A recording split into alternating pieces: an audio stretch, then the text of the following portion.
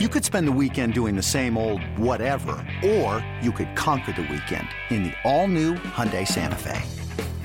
Visit HyundaiUSA.com for more details. Hyundai, there's joy in every journey. This episode is brought to you by Shopify. Forget the frustration of picking commerce platforms when you switch your business to Shopify, the global commerce platform that supercharges your selling wherever you sell. With Shopify, you'll harness the same intuitive features, trusted apps, and powerful analytics used by the world's leading brands. Sign up today for your $1 per month trial period at shopify.com/tech, all lowercase. That's shopify.com/tech. You love them, you hate them, and you can't stop talking about them. Announcers, analysts, pundits, they're all fair game. It's Sports Media Mayhem with Alex Reamer. Time to let it rip. Andrew Marchand has an interesting piece in the New York Post that came out the other day about how the sports world should break up with Twitter. Andrew Marchand, of course, is New York Post's sports media critic. And Elon Musk's haphazard, chaotic, hectic, some would say disastrous Twitter takeover has been a main story for the last few weeks. $44 billion, and he seems to be running it into the ground.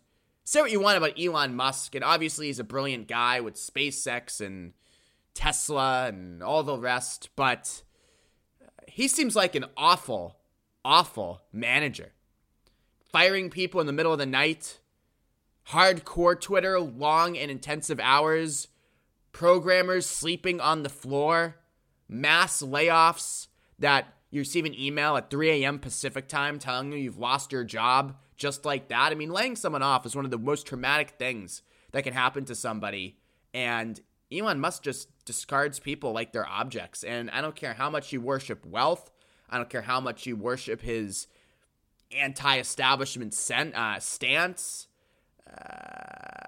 that's a lousy way to treat people, and I don't see how anybody could applaud that. And besides the point, his ideas so far have been terrible. The Twitter verification system, where you just pay $8 to be verified, they had to pull that very, very quickly, and now they're reprogramming it, reconfiguring it, if you will, because, well, we had a million parody accounts pop up. We had LeBron James request a trade from the Lakers. We had pretty much every star athlete have fake Twitter accounts requesting trades, sports insiders, fake accounts reporting fake news. This continued through politics, pop culture, global issues, brands, of course. Eli Lilly, my favorite, saying they were making insulin free. And then they had to tweet an apology, not for the fact that they price gouged people with insulin, but for the fact that there was a tweet that said insulin would be free. No, it would not be free.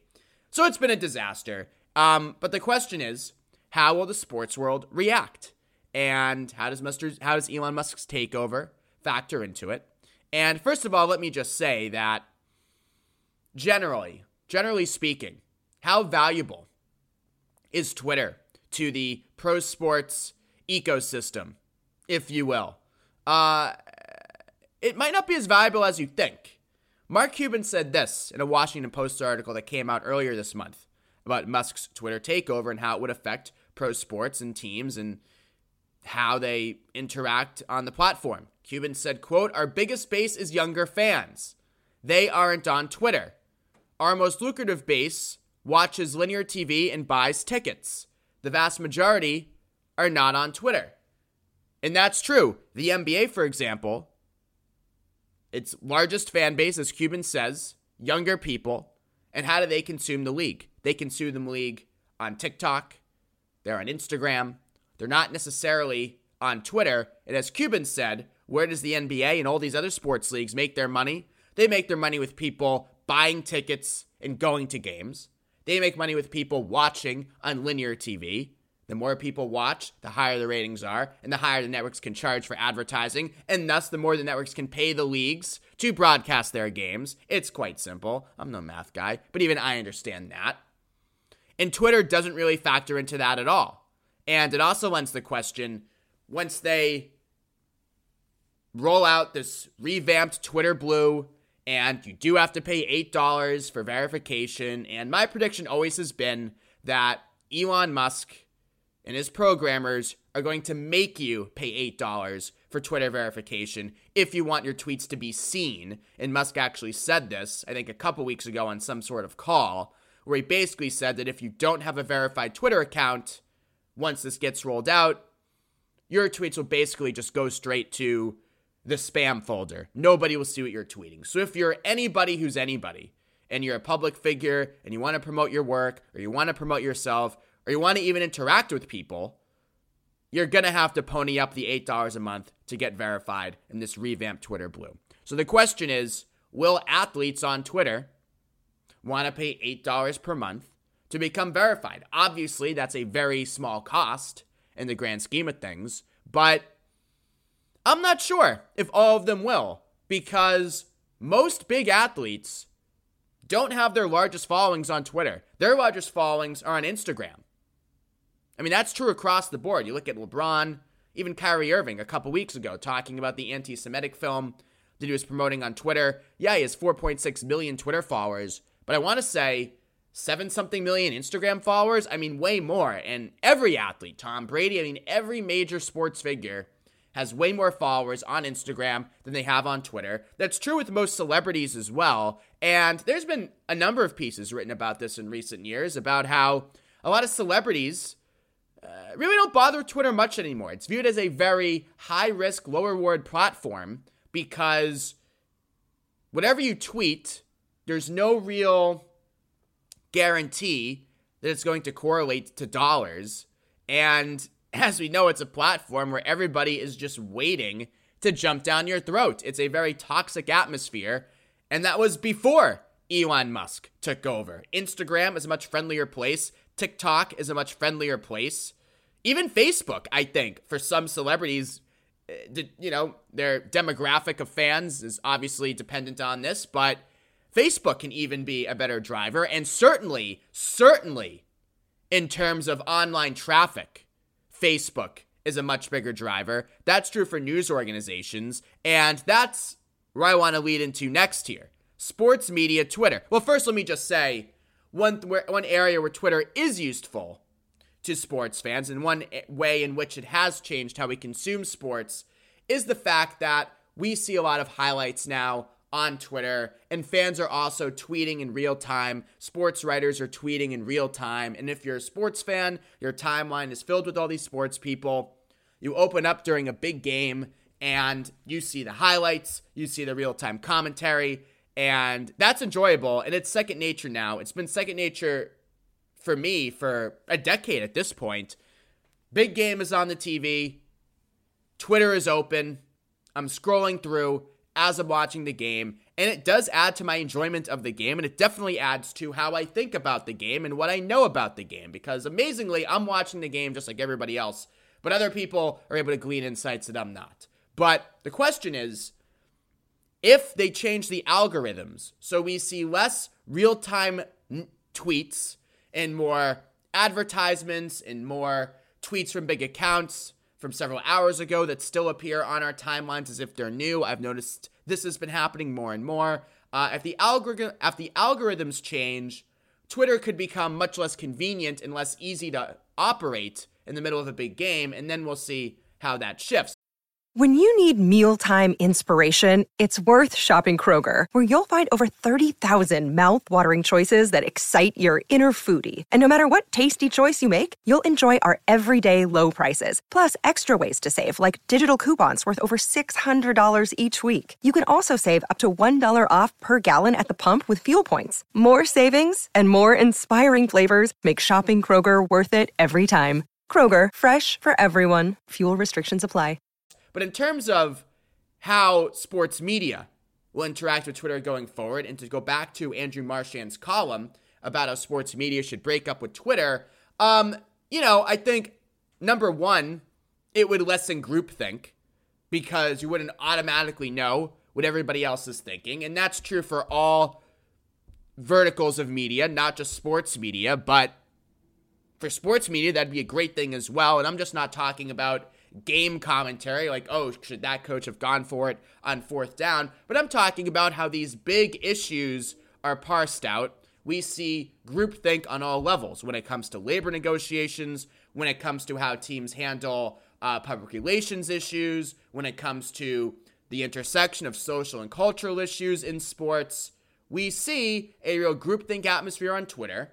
A lot of it is very, very left-wing. I think that we had on Derek Thompson a few weeks ago from the Daily Beast, and he made a great point talking about Dave Portnoy and about how, Dave Portnoy and the Twitter discourse and Barstool, and really the point about how, the left-wing discourse has really won the day. The way that we talk about head injuries in football, labor negotiations, everything else, I mean, that war is already won. And I think a lot of that is attributed to the groupthink that we see on Twitter and the most powerful voices in sports media and the opinions that they continually push out there. If we see less of that, again, we'll see less groupthink, we'll see more diversity of thought, and overall that's a good thing. But, in terms of Twitter's value to publishers, the worst kept secret in the industry, and Elon Musk got owned, actually, I think last week when he tweeted that Twitter by far drives the most traffic to websites. That is not true at all. Not in the least. The worst kept secret in media, one of the worst kept secrets in media, is that Twitter does not result in page views. In fact, it's horrible. Horrible. It drives about the same amount of traffic to websites as Pinterest. Facebook remains the monster. Here are the numbers. Facebook accounts for 74.13% of web traffic referrals from social media. These numbers are from January 2022. 74.13% comes from Facebook. Facebook is a monster, and we all crap on Facebook for being boomer paradise. Nobody under their age of 45 or 50 posts regularly on there. Well, they may not post regularly, but they click regularly. 74.13% of web traffic referrals from social media originate from Facebook. So Facebook remains the monster. And then Twitter, which Elon Musk again said is the biggest click driver in the internet by far, not even close. Twitter is at 7.73%. Pinterest, 7.65%. As I mentioned, you have Instagram at 4.5%, YouTube at 3.8%, and then Reddit, Tumblr, LinkedIn are way at the bottom, around 1% or lower. But, I mean, right there, you talk about how Twitter is viewed by a lot of publicists as very high risk, low reward.